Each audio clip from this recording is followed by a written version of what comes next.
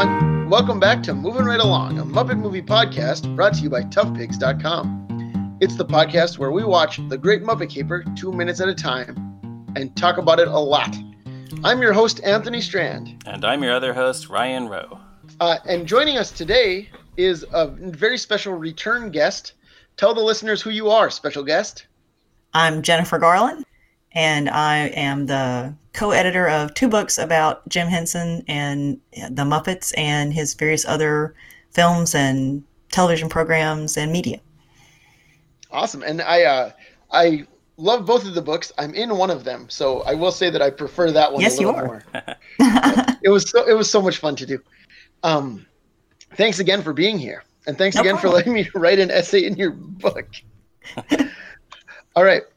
Today we are looking at minutes 11 and 12 of The Great Muppet Caper, in which Kermit, Fozzie, and Gonzo splash down in a pond in rural England, where a British gentleman directs them to the Happiness Hotel. They head there, taking in the sights of London as they go. So we're going to start at the beginning, and actually one of the reasons that we asked you on this particular episode, Jennifer, is that the British gentleman is played by Robert Morley. Yes. Who is maybe the least familiar cameo guest star to modern audiences, I think. Probably. And so as someone who has written extensively about classic film, I thought you'd be a good person to have here for the Robert Morley discussion. So who is he? How about you give us a background? Robert Morley is a quintessential British character actor. He was not a person who starred in a lot of movies, but he was someone who showed up in a lot of films. He made his first really big movie appearance in Marie Antoinette in 1938, and he actually won an Oscar nomination for Best Supporting Actor for that. It would be the only nomination of his career, but he would go on to be in lots of big cast films and be in lots of different things. He played Mycroft Holmes. He played a lot of different kings. He would show up in royal robes and be pretentious, and this was funny. He was just that kind of very quintessentially English personality. But certainly when I saw the movie for the first time as a kid, I had no idea who Robert Morley was. I didn't know who any of the cameos were in Great Muppet Caper as a kid, except for John Cleese. Sure. Right, you might not even realize that they're celebrity cameos. Yeah, they're only celebrity cameos in a certain sense of the word. They might just seem like British people. Yeah, and they're not as many. Muppet Movie has so many. It's chock-a-block with cameo appearances by people whom even young kids recognized at that time. Gen Xers had seen these people on TV.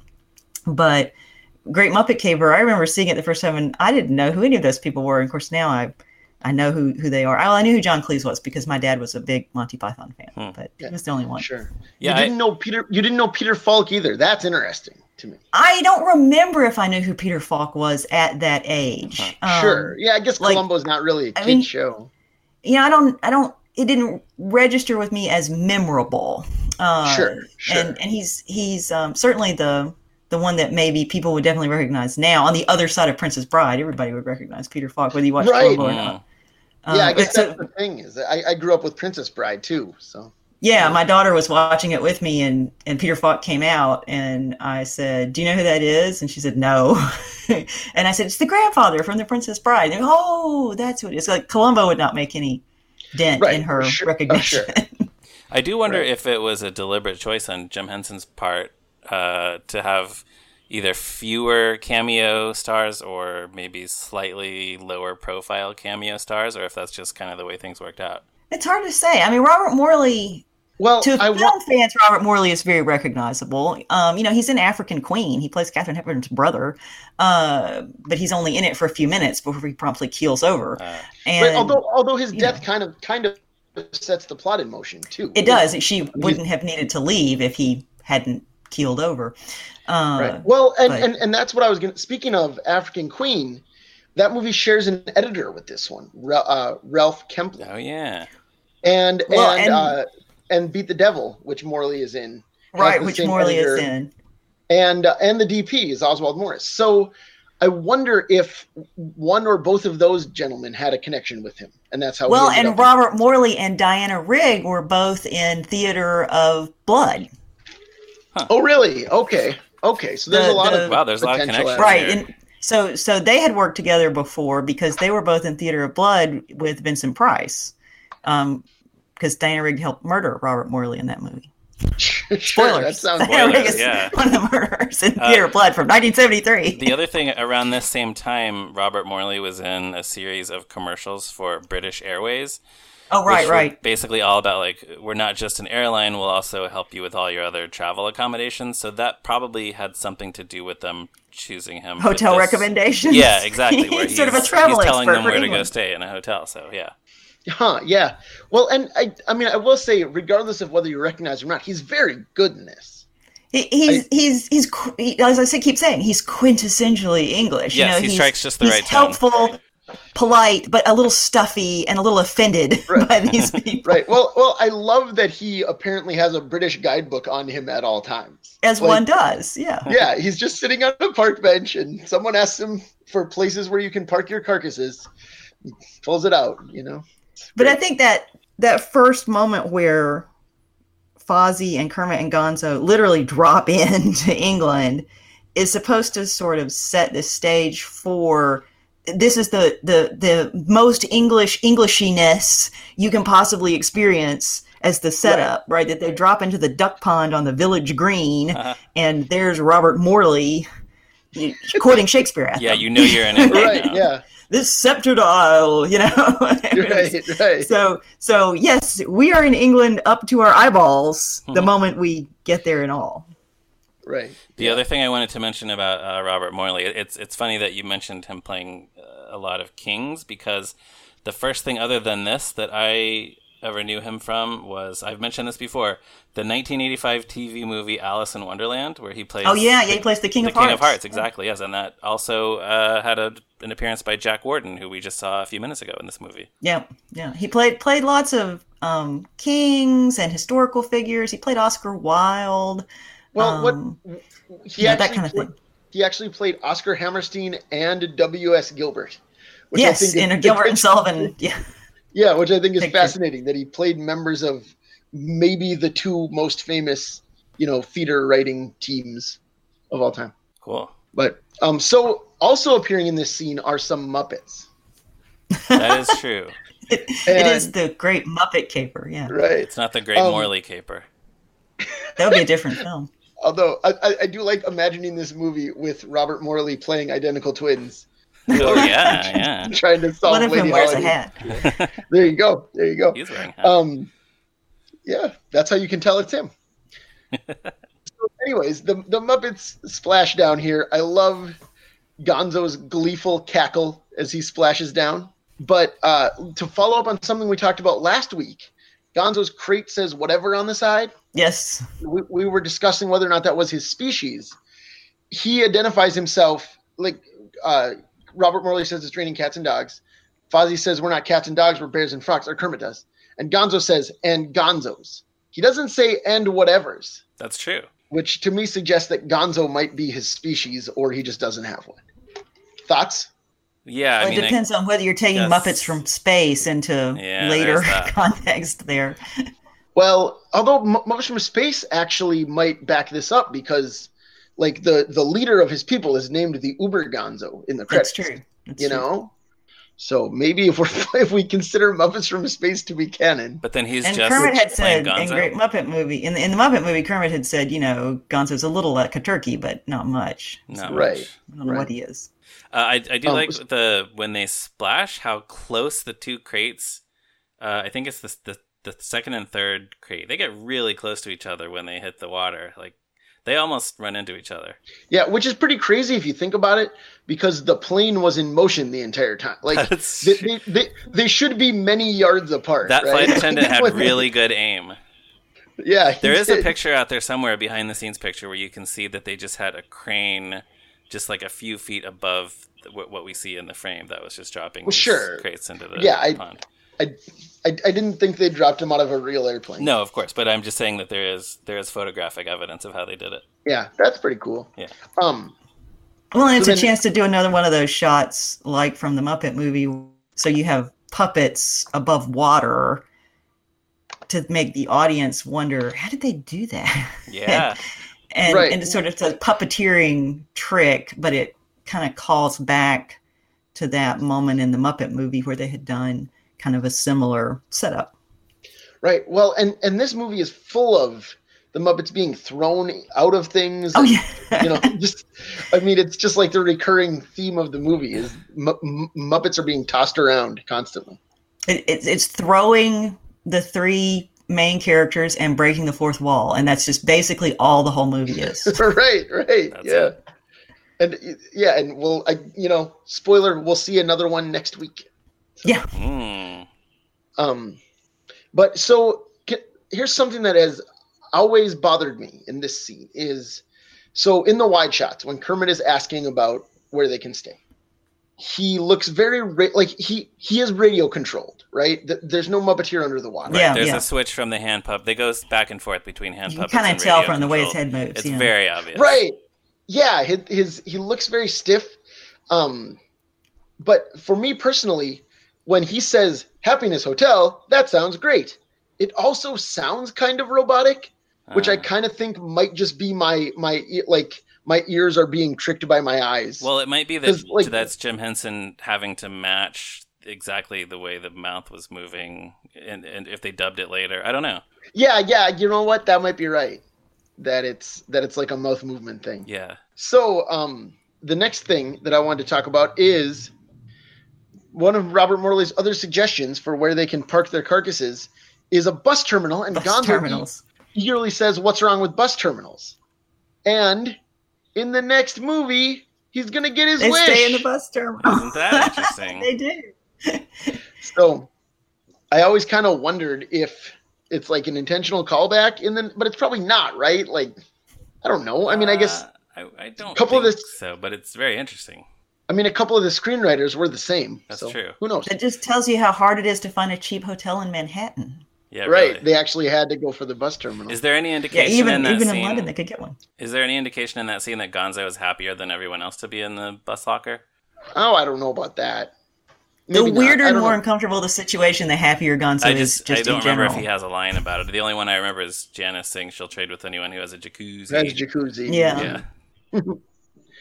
So, anything else before we move on to the next scene? Because basically this ends with Kermit says, "Thanks a lot for your help."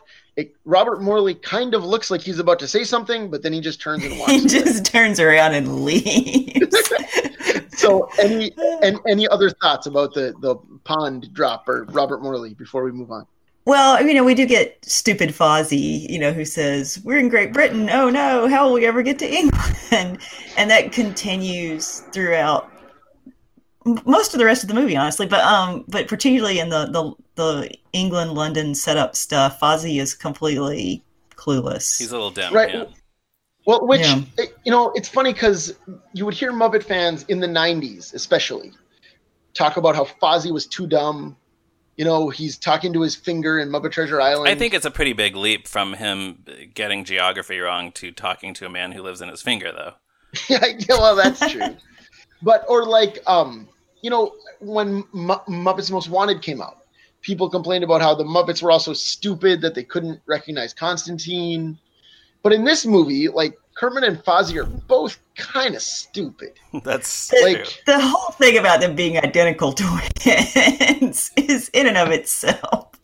Right, but they are incompetent at their jobs also. They take. Gonzo's also a terrible photographer. He takes the worst pictures. He always misses whatever's important that's happening in the scene to take a picture of somebody's kneecaps or whatever. Right.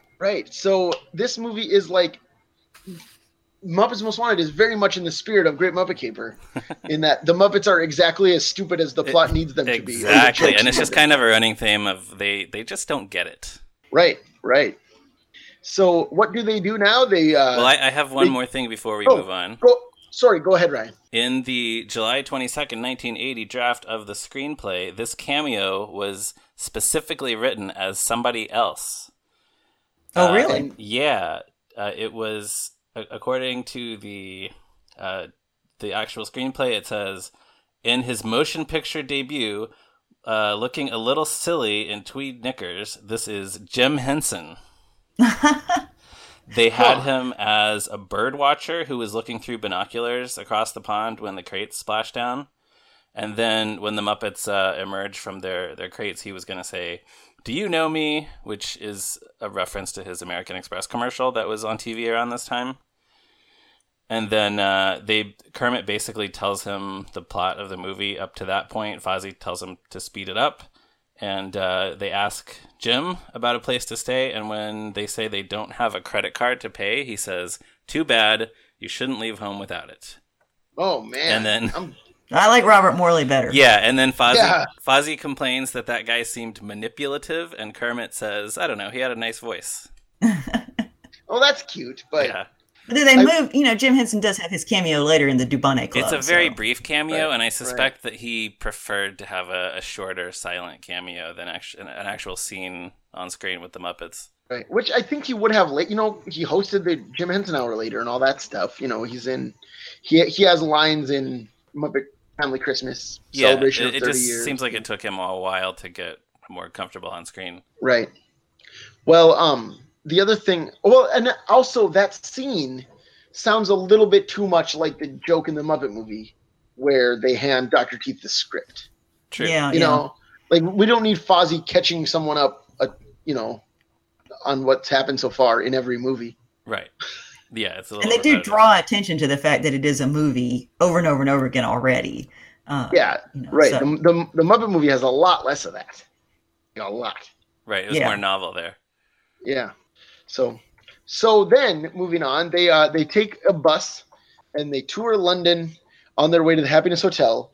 They go through Trafalgar Square. They see Nelson's Column. They see St. Martin in the Fields Church. I never knew who that was. I never knew who that statue was on top. And for some reason in my head, it was Napoleon, which doesn't really make sense. Wouldn't make any sense. Because it's Horatio, Lord Nelson. Well, I mean, he has the usual pose, like with his hand in his jacket, and he's wearing that hat. So, but that's because his arm was hideously injured in battle, and so he was actually...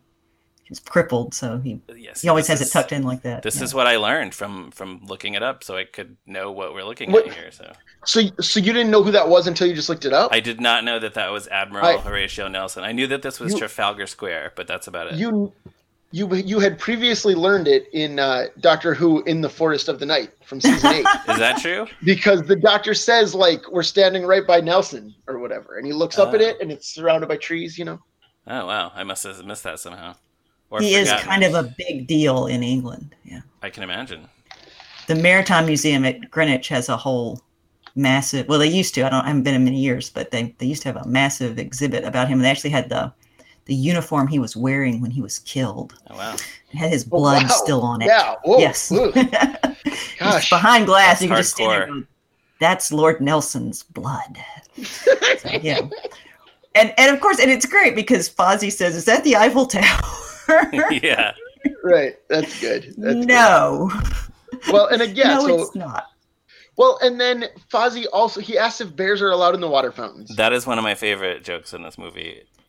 Well, it's not even really a joke. Bears are not, but nobody else is either. So nobody's allowed to get in the fountains. But I wonder if Frank ad-libbed that, because Kermit says "what" and he says the exact same line. I think that's why I like it so much. It's just the same line, repeated. Are bears allowed in those fountains? What? Are bears allowed in those fountains? No, I don't think so. It doesn't seem like the kind of thing you would script. Apparently, they do have problems with those fountains, though, with tourists who try and put their feet in them all the time. So, sure, yeah. It's not that dumb a question on Fozzie's part, because apparently tourists try it all the time. People are allowed in those fountains. Yes, and they're not. And then next, Fozzie, Gonzo asks what the name of the river is. Right, they're going over Tower Bridge, and you can see the Tower of London in the background. Which yeah, everyone probably remembers from the movie Spice World when Posh Spice drives the bus really fast over the bridge. Well, there's actually a horror tourist attraction thing in the tower now that's like this history of gruesome London stuff. Oh, really? That's cool. Yeah. And you can see the Tower of London in the background as they go over the bridge. So sure, you know where they are. Yeah. So they're driving over the Thames, and Gonzo asks what it's called. Fozzie cheerfully assumes that it's called the English River. Yes. That it's probably the English River. What else would which is such a great, like, it's like Fozzie doing his act or something. He's very confident that sure, why not? It's the English River. I like the idea that would be the only river in England, the English River. It's not even the only river in London. right. Although again, like Kermit specifically says, I don't know. Like Fozzie at least takes a guess. Yeah. You know? So I actually admire him. Well, I think that, Kermit would rather just admit that he doesn't know. Fozzie wants to impress everyone by pretending that he does know. Right. Well, I feel like this whole part of the movie has this kind of road picture quality where Kermit and Fozzie are kind of like Bob Hope and Bing Crosby, where they're, fish out of water, sort of gleefully and naively plucking along in a place where they don't know what they're doing. So that it has that same kind of humor. But I think all of Great Muppet Caper tends to have all of these different classic movie beats that it keeps kind of dipping back into throughout the whole movie. So there are parts of it that are, this road picture buddy movie thing, and there are parts, and then it turns into an Esther Williams Busby Berkeley musical at one point. So yeah, it really goes back to this same well of inspiration. There's that whole segment in the Dubonnet Club later. It's like a Fred Astaire film. So there's a lot going on here. Yeah, I think that's one reason I love it so much. It's so many different kinds of entertainment in the same movie. Which, of course, if you're a little kid at the time, you have no idea what's going on. No, you don't know any of the It's pastiching, but yeah. But I think it feels very cohesive too. Completely, yeah.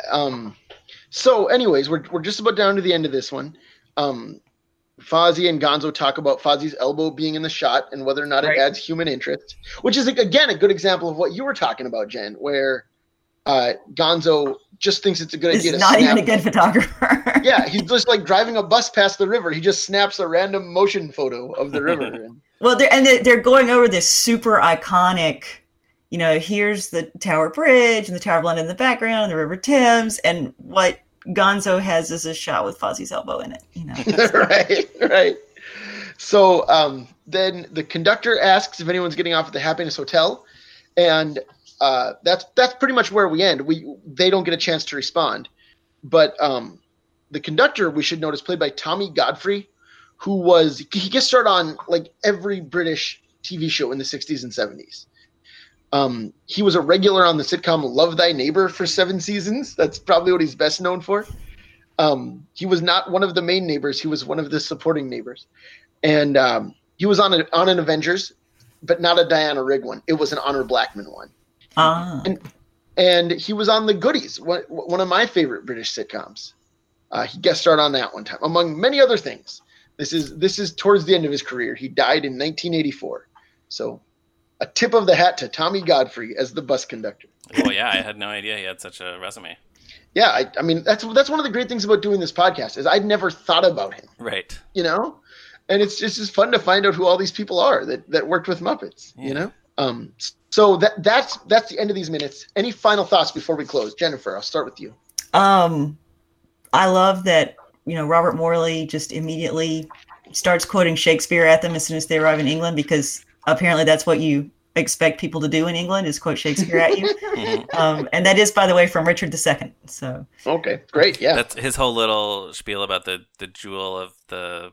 Well, the Jewel of the North Atlantic is not in the Richard II spiel, but the monologue. But it's this sceptered isle is from Richard II, and then he goes on to say this realm, this blessed place, this England. So it's a long, descriptive paragraph about how great England is. Very classy.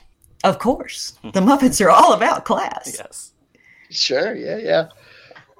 All right, Ryan, how about you? Anything? Yeah, well, one thing I just wanted to mention, this music cue that we hear when the bus is traveling is just called The Big Red Bus.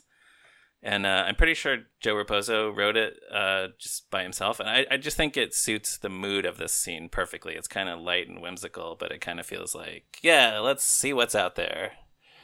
And then the other thing is another thing from that July 22nd draft of the screenplay, actually Statler and Waldorf were also on the bus.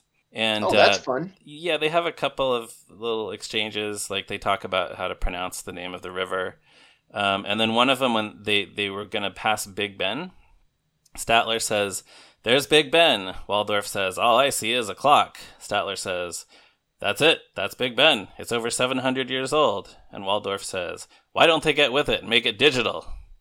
Which is not a very good joke, and it doesn't even sound like a Statler and Waldorf joke. No, so. it sounds like, I don't know. It's good like it's like a little 280s almost. Yeah, something. I don't know. You know, I don't know. Yeah, that was a good cut. Big Ben is a ways up the Thames and back over the bridge again on the other side of the river. That would have been a very interesting tour. I mean, that's kind of like movie, It is, but to go from, because they're crossing over to the south bank in that shot, so they're going towards the globe, and then they'd have to go all the way up and then back across again. So, yeah, that would be a very long bus tour they were on. There you go. All right. Well, that just about brings us down to the end for this time. So thanks for listening. You can check out toughpigs.com on the internet, Facebook, Twitter, anywhere else you can find us. You can follow me on Twitter at ZeppoMarxist. You can follow Ryan at MeRyanRowe.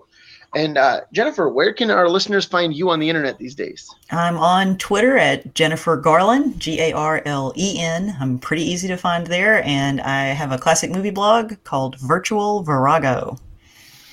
And it is great. I love it. But so thank like I said, we invited you on partially for your classic movie expertise. Didn't know that you were bringing London geography expertise as well. Yeah, really. That's impressive. So thank you so much for being with us. Oh, no problem. And listeners, if you're so inclined, please give us a positive review on iTunes or wherever you get your podcasts, and tell all of your friends about the show. Join us again next week for another episode of Moving Right Along. Goodbye. See you next time.